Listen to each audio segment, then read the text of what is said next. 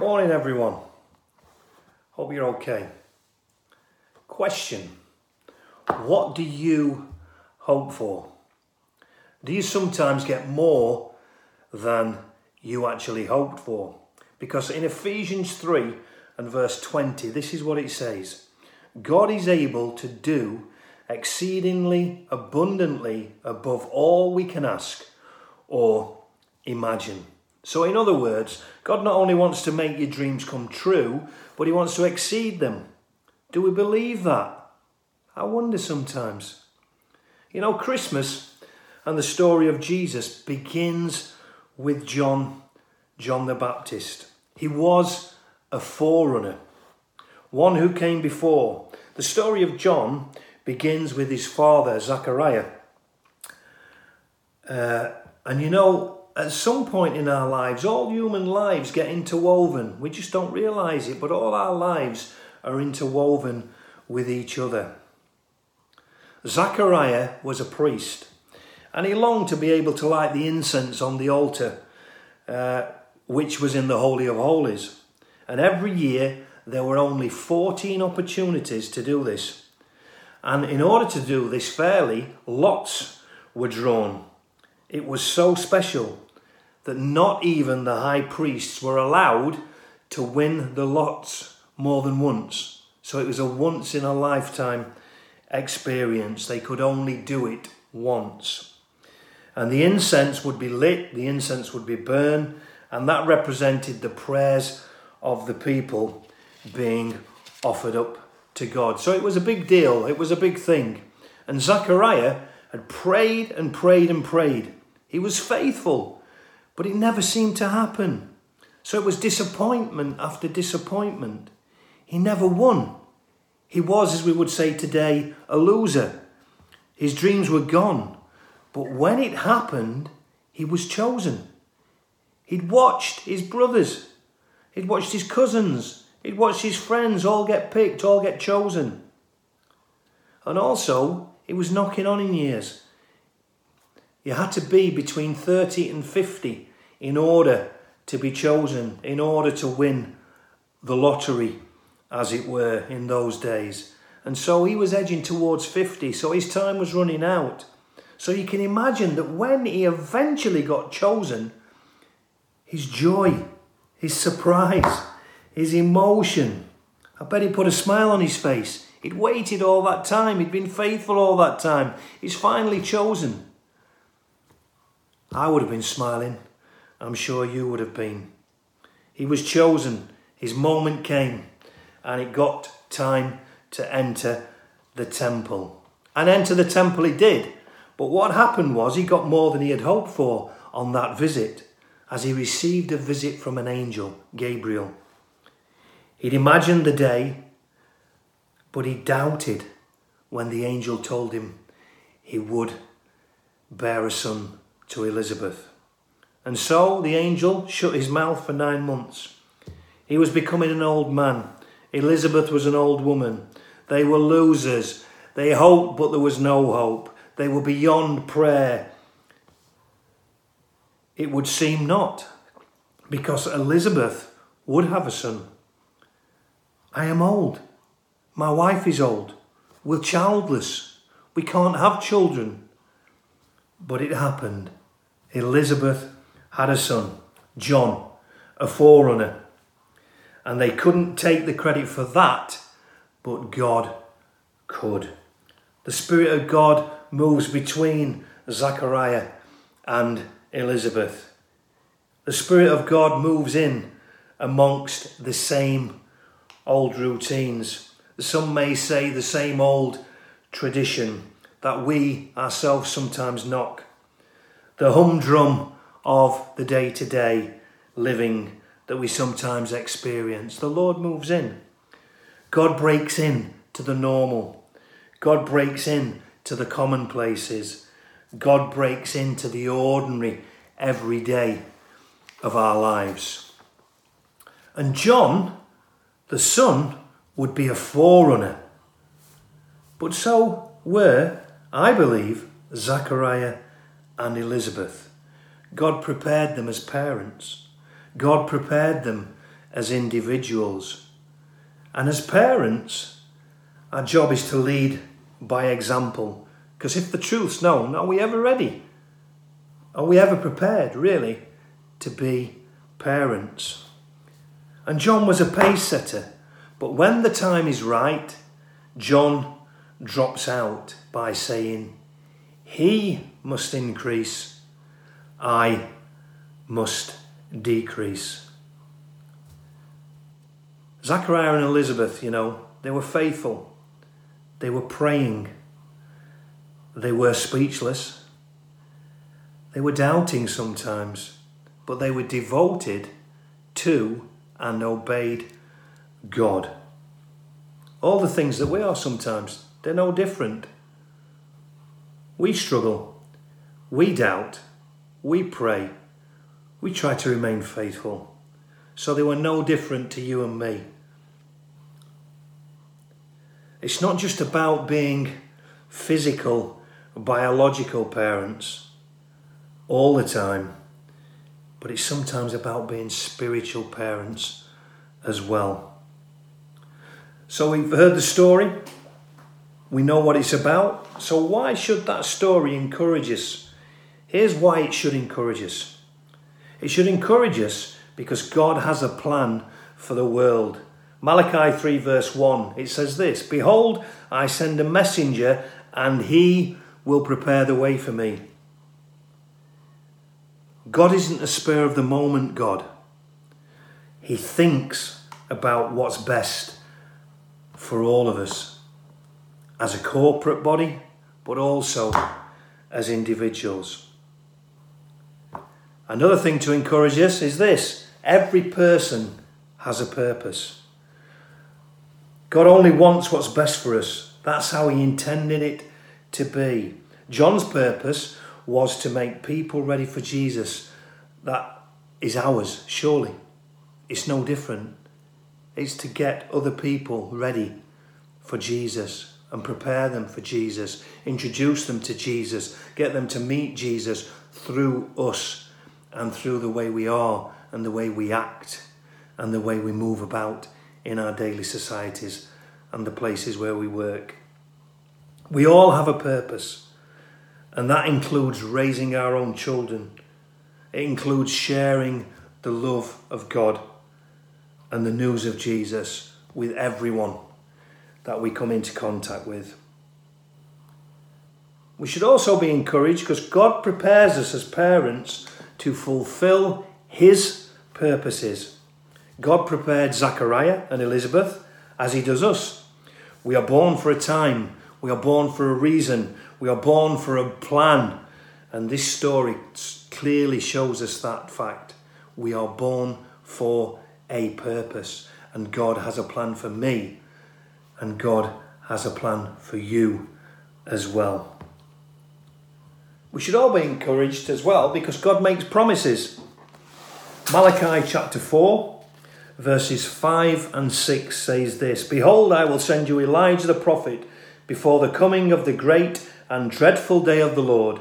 And he will turn the hearts of the fathers to the children and the hearts of the children to their fathers, lest I come and strike the earth with a curse." They're the last words in the Old Testament.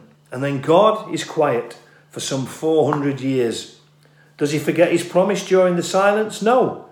The angel's announcement to Zechariah 400 years later uses exactly the same words. God's promises are made fresh and new in our lives.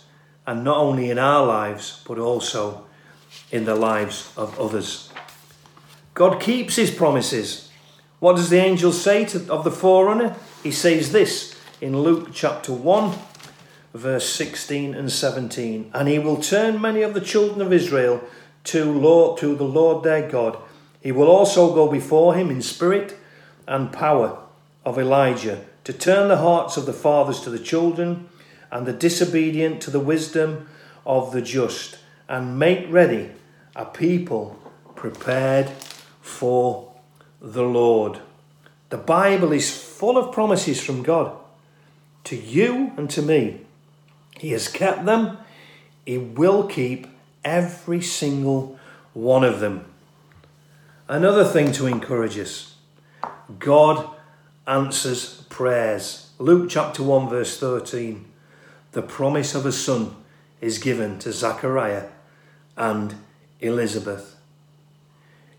Your prayer has been heard.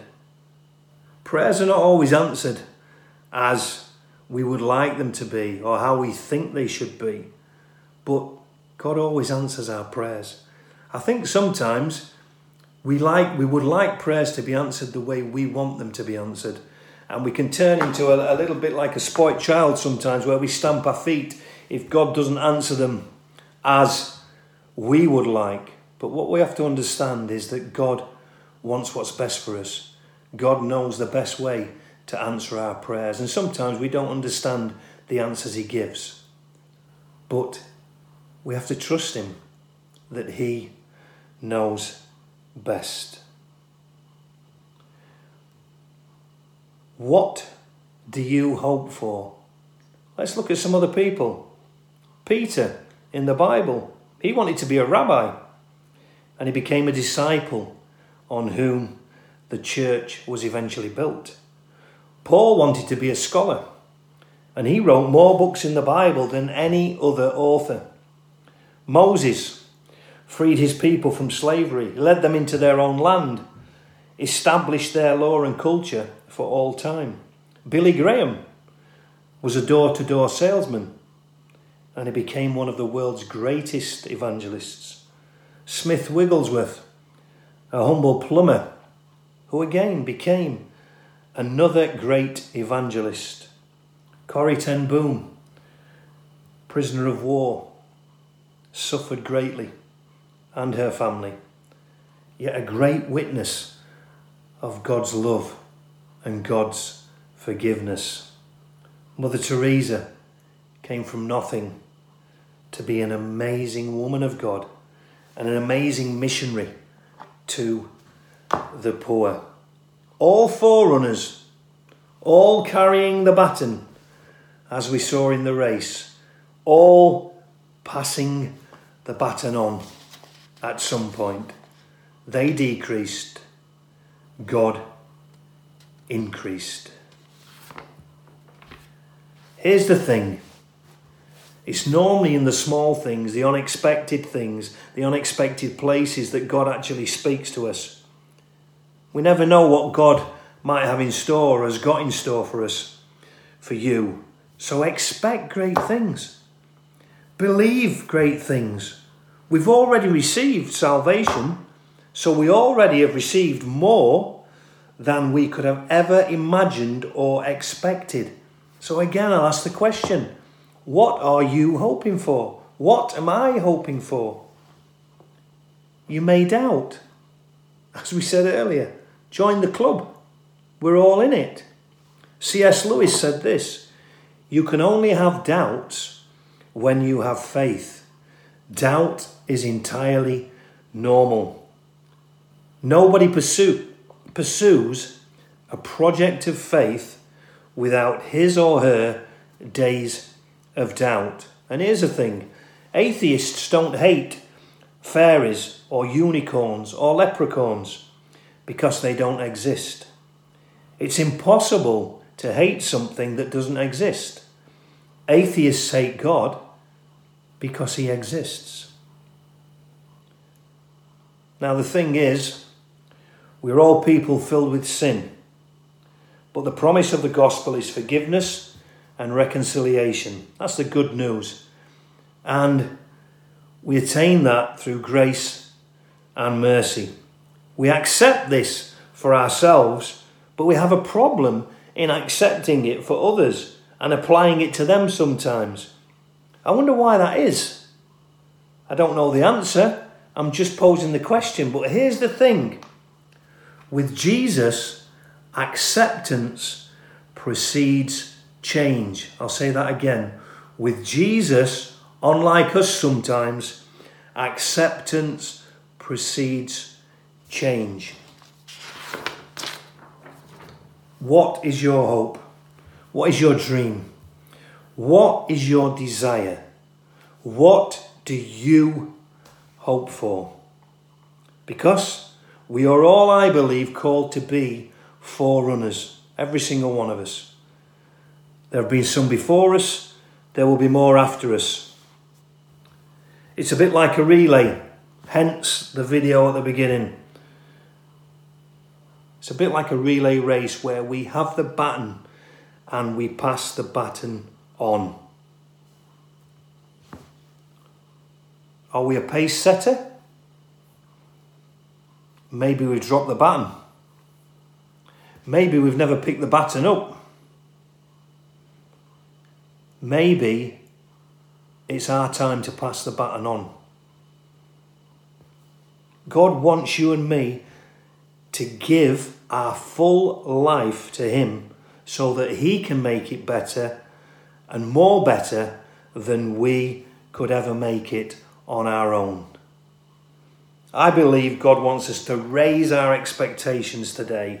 Are we prepared to take God at his word? Are we prepared to believe in him? Are we prepared to accept and claim his promises? Because God is always working.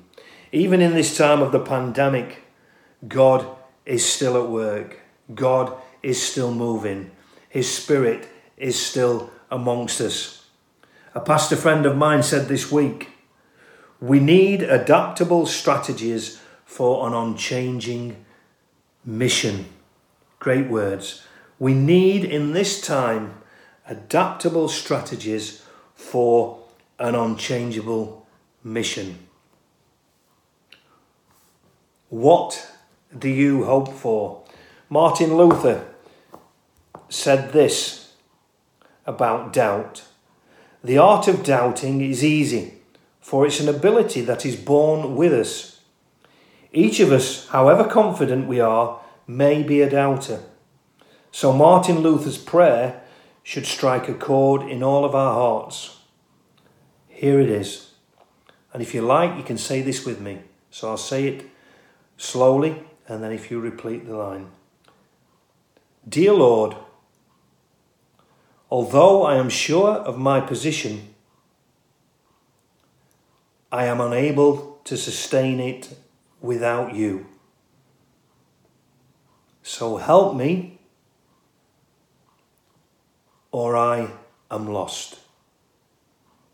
Amen. Last thing to say this morning. What do you hope for? What are you doing about it? Are you prepared to be a forerunner? Amen.